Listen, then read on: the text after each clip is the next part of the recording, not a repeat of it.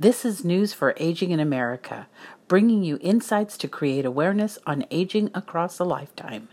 Today is Saturday, April 21st, 2018, and in the news, too much sitting is bad for our brains.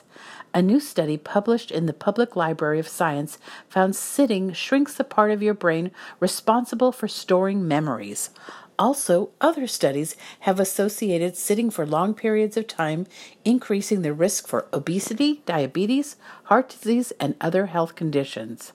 Finally, another study suggests individuals who sit for extended periods of time stand or walk for 2 hours every day. Clearly, the research is in, if you sit, plan to move. Or, if you know me, I encourage the power of 10. It's a system I developed to get people to move. The system consists of setting a timer on your smartphone or laptop for 50 minutes. When the timer goes off, get up and walk for 5 minutes, around the house or out the front door. The idea is to get moving for 5 minutes.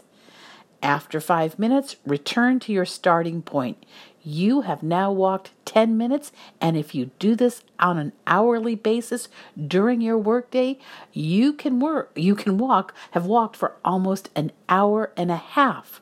So again, the important thing is to develop a plan that keeps you moving consistently throughout the day. Since the average lifespan is increasing, taking action now may help improve your health and well-being as you age. This is Judy Bonilla creating awareness on what it means to age in America.